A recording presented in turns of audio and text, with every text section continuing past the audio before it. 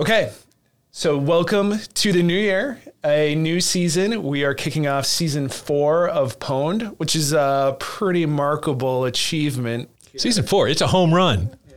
Over 4 years. 4-bagger. Yeah, this is a lot. I don't think a lot of podcasts actually make it that long. We're in like the hundreds. I don't even know what episode number. I still find it interesting. Me too. Yeah, that's excellent. And for all of you out there, thank you very much. Yeah. So this is our first season of the new year. First season of series 4. Well, the first episode of season 4. First episode of season 4. And it's our birthday special. Woohoo! Yes. For our beloved listeners, tomorrow is actually the birthday of both Holly McDubswell, the most tremendous producer and corrector of errors in the universe, and my partner in crime, Justin Fimlade, who's the reason we're all here. So happy birthday to the cybersecurity industry for the birth of 2 seminal pioneers.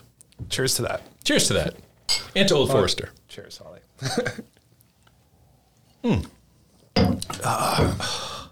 Like angels walking on my tongue. That's heavenly. It's not my birthday, but I feel reborn. All right, man. What are we doing? What are we doing today? Well, you found an article, I think that'd be fun to talk about, where the CEO from Zurich was talking about some of the problems associated with actually paying the substantial claims and maintaining a supportable business around cyber insurance. So if you're cool with it, I'd love to talk about that. Yep, let's do it. The headline that actually stood out to me was the words uninsurable. Basically, the market's becoming uninsurable. And I mean, it's a long article. There's a lot of articles about it. Mario Greco was his name. He's been quoted quite a bit lately, saying like it's problematic. they've got some issues how things are underwritten today. Which I'm like, my opinion is like, I totally understand why we are where we're at. I don't feel like we need to be there. Like there's things that we can do to fix this. And like, if you're looking for a better codification of what things should be, or like you're looking to build a standard, like you should work with actual experts in the space who actually understand the problem they're trying to solve to help you come up with a solution on how you do this, like where you put the boundaries on it. But to just kind of freewheel it, you know, like you're gonna get what you get at that point. You know, so I'm not surprised where we're at. You know, for me, it's really, really interesting. I had mentioned before we got in the air today that a number of years ago, I did a keynote for Zurich America on cybersecurity. This was back before cyber insurance was really a relatively well-accepted kind of big deal. And I remember talking with some of the underwriters and some of the actuaries, right, about why is this such a hard thing? And for me, it was a really eye-opening experience, right? And it was a question of history and repeatability, because it's very difficult for an organization responsible for insuring folks to make a rational decision on how much they should charge and what they should pay out without any history, right? Yeah. And the question I had asked, because I thought it was like this fundamental basic question, I'm like, well, wait a minute. You mean it's the same insurance if I have a firewall or I don't have a firewall? I'm thinking like, you know, Fisher-Price security, right? And they're like, well, Jack, can you tell me whether an organization is more or less likely to be breached if they have a firewall? I'm like, And through my head, I'm running all the ones I know in my head. I'm like, they all had firewalls, right? And I'm like, ooh, yeah, you're right. And they said, that's exactly the problem. There's no actuarial certainty that doing any of these things makes much of a difference. So as I was reading the article you sent along and just thinking about this in a slightly different way, I was saying to myself, if I think about the regular insurance industry, and let's face it, for the cyber insurance companies, this is a great marketplace. There's not a lot of stuff that's growing. We're not going to have 1 million new cars. We're not going to have 1 million new houses. People have stuff, right? So the insurance, that's sort of like a competitive business, is great. But cyber's pretty new, right? How do they decide how much coverage they give in these other industries? So I'm thinking about like my car or my motorcycle or my house. Like, how much is it worth? And then they assess that. They look at Blue Book data, or they look at local real estate data, and they say, okay, that's a reasonable price for your house, Jack. And then they say, okay, well, if you have a fire alarm and you do something else, you're going to get this much, and maybe a fire extinguisher. I think there's a very limited number of things, aside from being outside the floodplain, that benefits you. But what they've done is, at the front end, they've done very limited stuff to say, are you a higher risk or a lower risk? We'll just use the house for your house. They don't ask you questions like, Jack, do you experiment with chemicals in the basement that could explode and blow up your house? Or do you have friends that typically bring over fireworks in the middle of summer and light them up inside the house? They don't ask those kinds of questions. Really limited questions. They limit the coverage based on what they know they're protecting. Right. And if I want them to protect my collection of Lego art, if such a thing existed, then I've got to insure that separately. Right. And I think that this is the real problem. And I'd love to get your thoughts on it. How do we help our industry, the cybersecurity industry, provide more information to our clients and potentially to their insurers so that they understand better what they're protecting, so that the insurance company can now eliminate what is basically an unlimited liability when all you're doing is ensuring you won't get breached, which I think is just a completely untenable proposition. Yeah. It's interesting as you were talking, like just thinking through the evolution of it, whether it's insuring cars or houses or whatever the scenario may be, the historical positioning and artifacts of that argument is really sound. But it's also reasonable to think through the evolution of this, the insurance industry has gotten smarter. Technology has caught up with construction, manufacturing, to build safer houses. Like we now have codes. We've removed things like asbestos from a house. We're adding things that are flame resistant to houses, right? And so where you start and where they started with housing or cars, the scenario may be, they've added risk mitigation measures along the way, which has materially shaped the insurance industry. I think we're at a similar spot in cyber. We're saying we're still early, but we've made technological enhancements that I don't think the industry has really given anybody any credit for because no one can understand what cyber is, right? Like where the boundaries are. But your last point, I think, is one of the most important ones of saying, with all, like using your analogy there with like houses, of saying like you can insure the house based on a value, but if you want anything like inside the house protected, that's going to be additional. All right. Or like, we're going to give you coverage up to a certain amount for all the possessions inside your house. But if you want that, like that collector's Lego set protected, that's going to be additional. And it might be like a premium add-on, right? And you might be totally fine. And I don't see why we can't apply the same thinking to cyber. The issue that I see is saying you are mistakenly trying to insure an entire organization for a specific event, which I don't think is realistic in every other examples of insurance that's ever existed.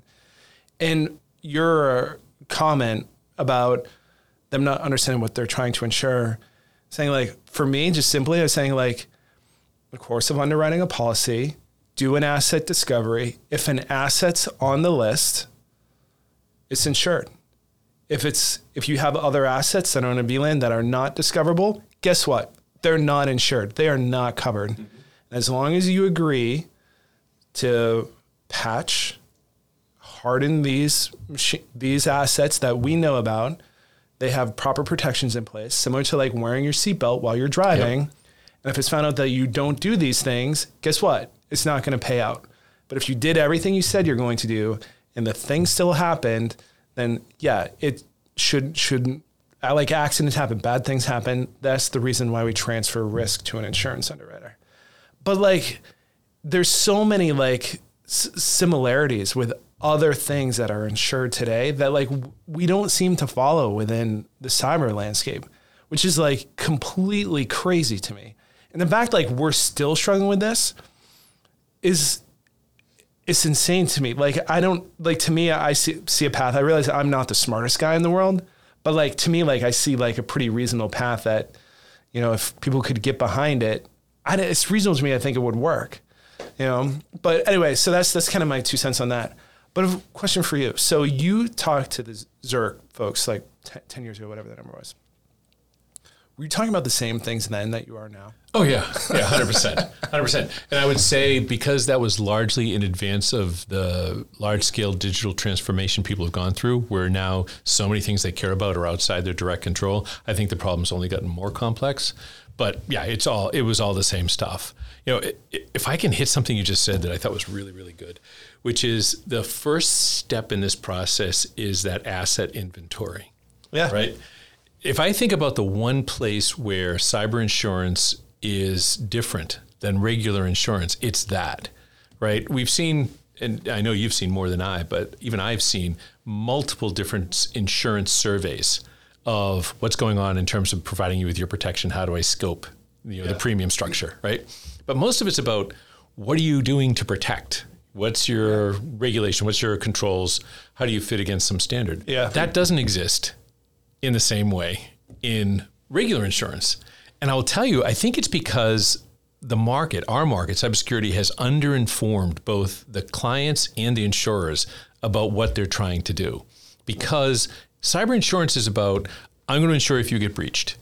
As though breached means something, right? It means something consistent. Yeah. A breach could mean a highly targeted theft of very highly valuable IP associated with the construction of some new drug, or it could mean ransomware attack against a public school system. Yeah. They're a breach, right? How do you differentiate in the policy until you understand that this is a little thing, very, very valuable in a safe? It's like insuring jewels with lots of protections around it. So I care a lot about that. Or insuring against liability, the public playground, right? And I will promise insurance companies know how to do both of those two things. Yeah. And they kick ass on it, and they know how to do it well. And that market has existed for hundreds of years, and everything is awesome, right?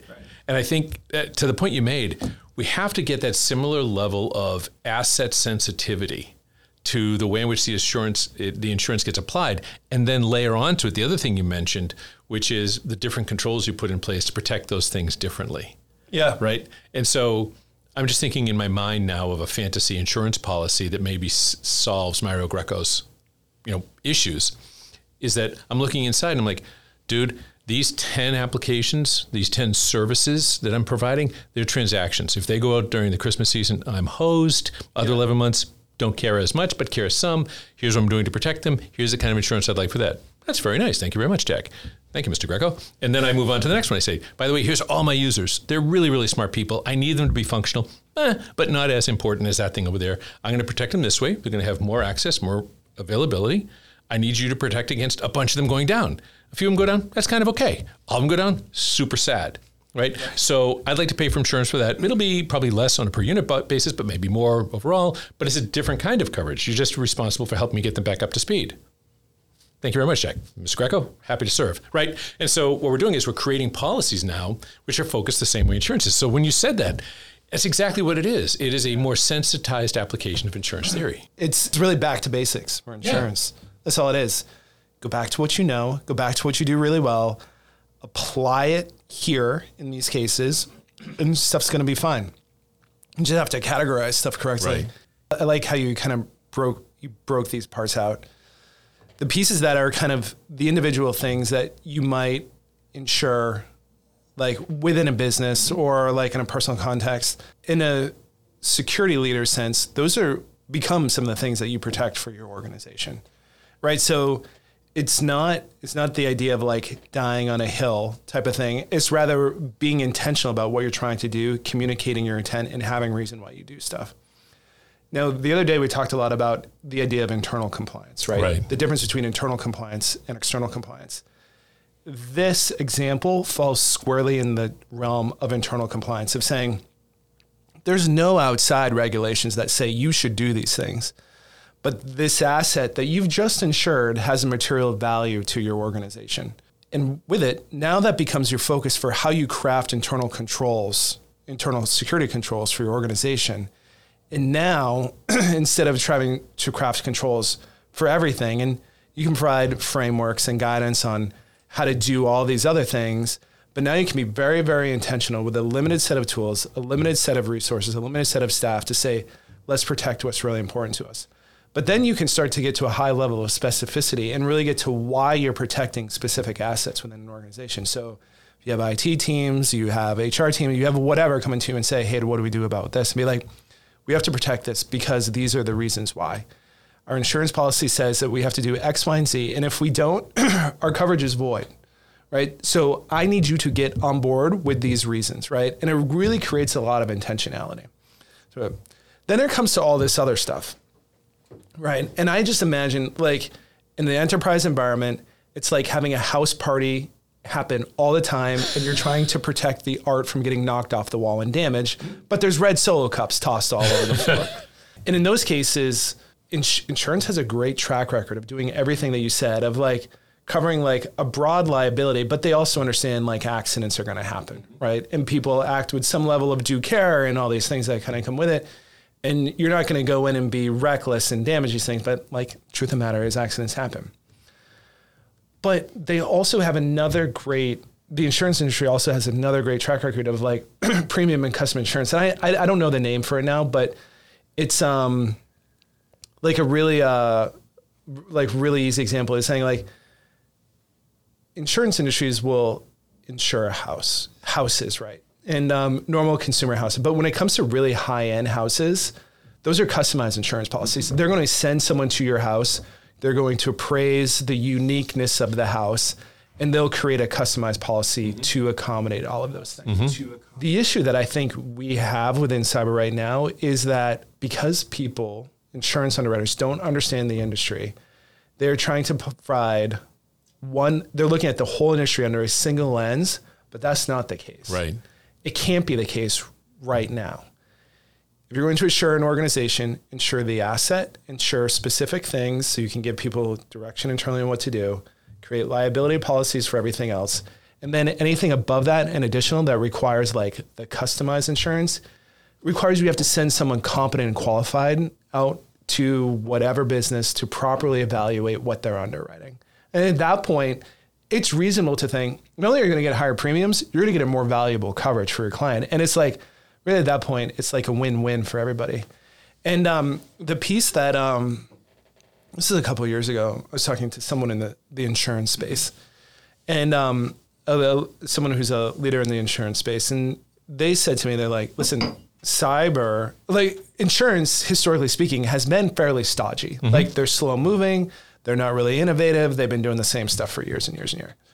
But the opportunity that they see in front of themselves right now is saying cyber is a way to reinvent themselves. It's a new sexy thing that they can create innovative solutions with.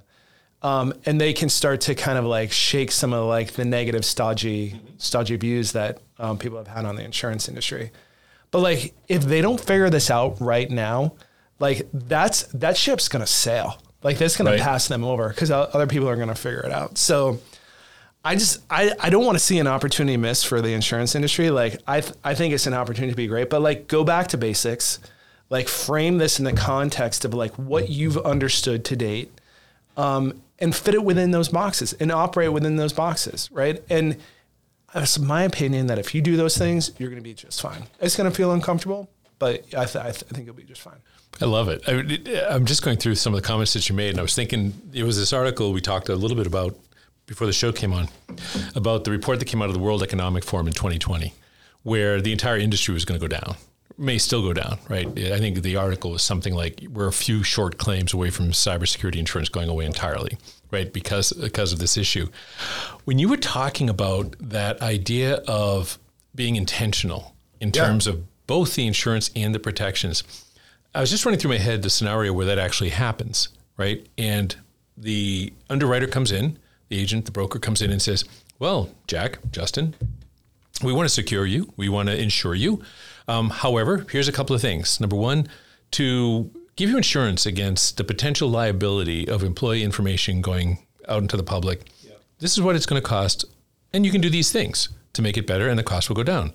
If you're concerned about your organization's capacity to keep selling widgets during the holiday season, then this is what it's going to cost. Or you can do these things, and those are very specific. And they're very different things. Yeah. Right? And to your point about this composite policy, it all comes together, right, into a much richer, much more functional, but also much more limited set of coverages for them.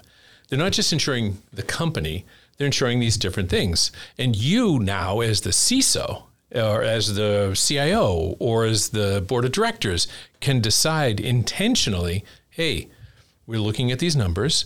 We believe it's really important for us to protect our transactions, so we're going to spend the X dollars over there. This other thing, also interesting, but we believe, given our risk tolerance, we'll take that on, but we want to insure that. And the insurance company's like, I think this rocks. The company's like, I know what I'm protecting. and everything is better. I mean, I think it makes absolutely perfect sense. And the other thing I came to as I was thinking through this model is I can think of applying the CIA matrix to insurance. 100%. Right? So for any asset, tell me whether you're protecting its confidentiality, its integrity, or its availability. And those may have different prices. Yep. And depending on what the asset is, it may have different priorities for those different things. And for those of you, who aren't involved in the security industry, it's just the way you think about security. It's got a bunch of different functionalities. Security is not a thing as much as vendors try to sell it that way. It's a series of characteristics that you provide that protect the users or the information or the availability to do business. But I'm thinking if I start applying your mention of the intentionality around asset types and we start thinking about specific security techniques and technologies to protect them, and I think about how I would formulate my insurance brokerage firm, what have you, coverage to cover it, suddenly not only does it make more sense to me, not only does it make it a more profitable business for the insurers so they can keep doing it, but as a head of security or a CIO, I am so psyched because I finally can say, I'm not trying to pretend I'm a silver bullet. I'm going to protect everything and never get hacked. I'm saying that if I do these things, then the impact of a ransomware attack against my users is X, or a denial of service attack against my services is Y. And suddenly, we've given that CISO the lever they've been begging for the last 30 years, which is show me a direct correlation between what I invest and what I save. Because I can talk about savings in terms of the decreased likelihood of long-term impact against one of these characteristics for the policies that I'm taking on. Yeah. And imagine a scenario where you are the CEO of the organization and now you have a functioning CISO that can help you navigate these things. Now all of a sudden that individual is providing a lot of value to the organization. They're being a true advisor at that point. It's totally awesome. I'm just going to keep going, right? Because now they have that conversation. The CEO, now you've got involved. So now the CEO's in the table and he's like, wow, it's really, really expensive to protect that application. What can we do to make it less expensive as opposed to just buying more security widgets or more security bodies? Well, maybe I can move it into the cloud and take advantage of the shared responsibility model, and we get lower premiums because of the fact that we know a bunch of it's already being secured and we build it in a different way. And they're like, well, it's going to cost us some money for that transformation, but crap, now there's a reason to go do it. And you start thinking about changing the architecture of the business as the CEO based on a number of different factors, which aren't just, am I going to get broken into or not? Yeah, that domino falls and the rest start to fall after that because now your RPOs, your recovery point objectives become clear. Your RTOs, recovery time objectives become clear. And now you know exactly what levers can be pulled when in order to make those things real, right? But it creates this intentionality to it. And not only does it shift security leaders to the point where they're true business advisors, they're truly adding value to the organization. They're no longer dying on the hill and they're no longer the whipping post because no one can really understand what they do. Like they're truly performing the function at this point, but it starts here. Yeah. Like this, it can start a lot of places, right? But this is one of the places like where this is a great toehold. Yeah, I love it. And it provides that reinforcement of all these things we talk about all the time. Justin was sharing with me earlier this week a plan that he had put together a long time ago when he was an executive officer in security. And it had 17 different steps of things you should think about. And as we're having this conversation, I'm like, each one of those 17 things, or maybe some subset of them, could be an individual area of insurability or an individual area of concern or an individual area, at least, of intentionality. And then suddenly, security becomes a business expense, like deciding to change a vendor for a widget, change a factory location, change employee compensation to get stronger people or people in a different geography. Yeah, it becomes part of business. Yeah. Driven by Mario Greco and the team at Zurich. Right. So anyway, I feel like we beat this one up pretty good, but I don't see, I realize it's probably more complex than I'm like giving it credit for, but to me, like a simple back to basics approach and like going back to like what I know they already do well, like would make this successful. And by the way, not only if they make this successful, they make a whole population of security leaders more valuable to their organizations. And so I think it's a really, really big opportunity for people. I think that's a great point to close on, right? We try to help the security leaders, all of you who listen to us, try to figure out how to help themselves be more strategic and be more successful doing all the good work that they're trying to do. And this is a great example of it. So good place to wrap. Nice. Okay. So season 4 is starting. I can't believe season 3 is in the books here. Little surreal. Think that we've been doing it for this long.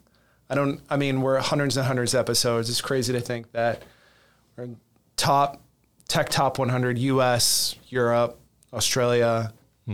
So if you've been a listener this whole time, thank you very, very much. I'd encourage you to like it, encourage you to share it, try to bring more people into the fold. Most importantly, for season 4, we are looking to get new and different perspectives instead of hearing Jack and I chatter back and forth. I mean, I think you're an incredibly intelligent person. Ditto. Right. So thank you. I think I am too. Yeah.